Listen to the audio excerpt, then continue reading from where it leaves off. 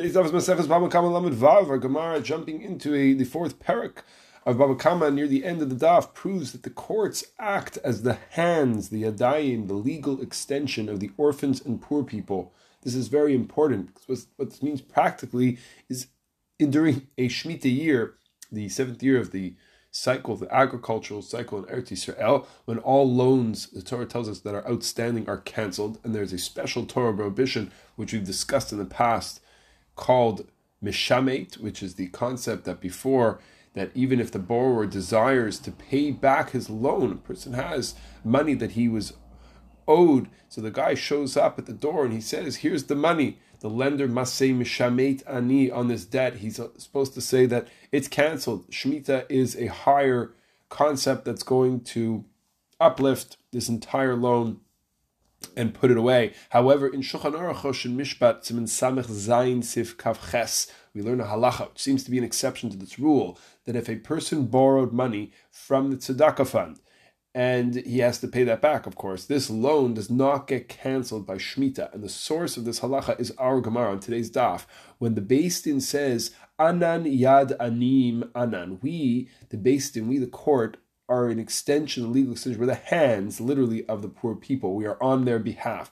Once the loan is directed as earmarked for the Beis Din, for the court, it does not get cancelled by shemittah. This is the same mechanism that a prosbol document, which is a document that enables a loan to carry over the shemittah year, as it is now considered ownerless, it goes over to the Beis Din, it goes over to the court, and that is a setup, a mechanism that enables a loan to be carried over. And of course, the purpose of that was to continue encouraging people to lend money in the event that they would know they were going to be repaid. Here, the rationale is, since it's the borrower who's obligated to pay back the Beis Din in this halacha, however, a person could try to pull a trick, calling his fellow a nitba. He brings this person to the court. The nitba says admits that he owes this money. He admits to the money that he owes, the Baal Chov, the person who lent him the money, but he doesn't want to deal with the individual who lent him the money, the Tovea, so he's transferring the money to the court, and they will pass it along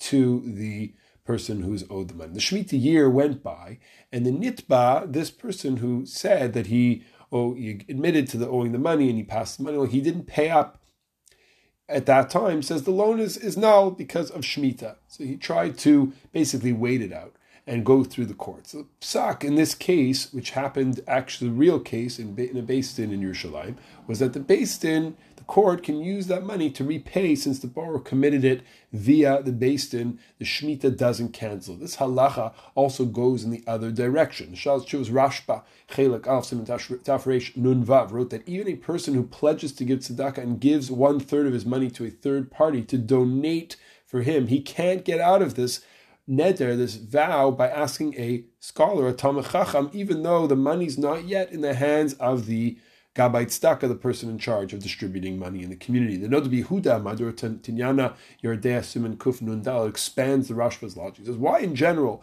would a scholar, would a sage release a person who so desires from a vow that they made, knowing that if the situation were to have been different, they never would have made that promise in the first place? But maybe he's lying. But the Chacham is not allowed to do this. He's not allowed to be suspicious. He believes him and he releases this individual from his promise, from his vow. With regards to the third party, however, holding this person's tzedakah pledge, if they were to believe him that he didn't mean to make that promise, this will harm the poor people who are the destination of the tzedakah. And therefore, that's the halacha that comes out of our daf. We have to protect these people. They're vulnerable and they're needy. They cannot believe him, the person who made that claim, and the tzedakah is going to be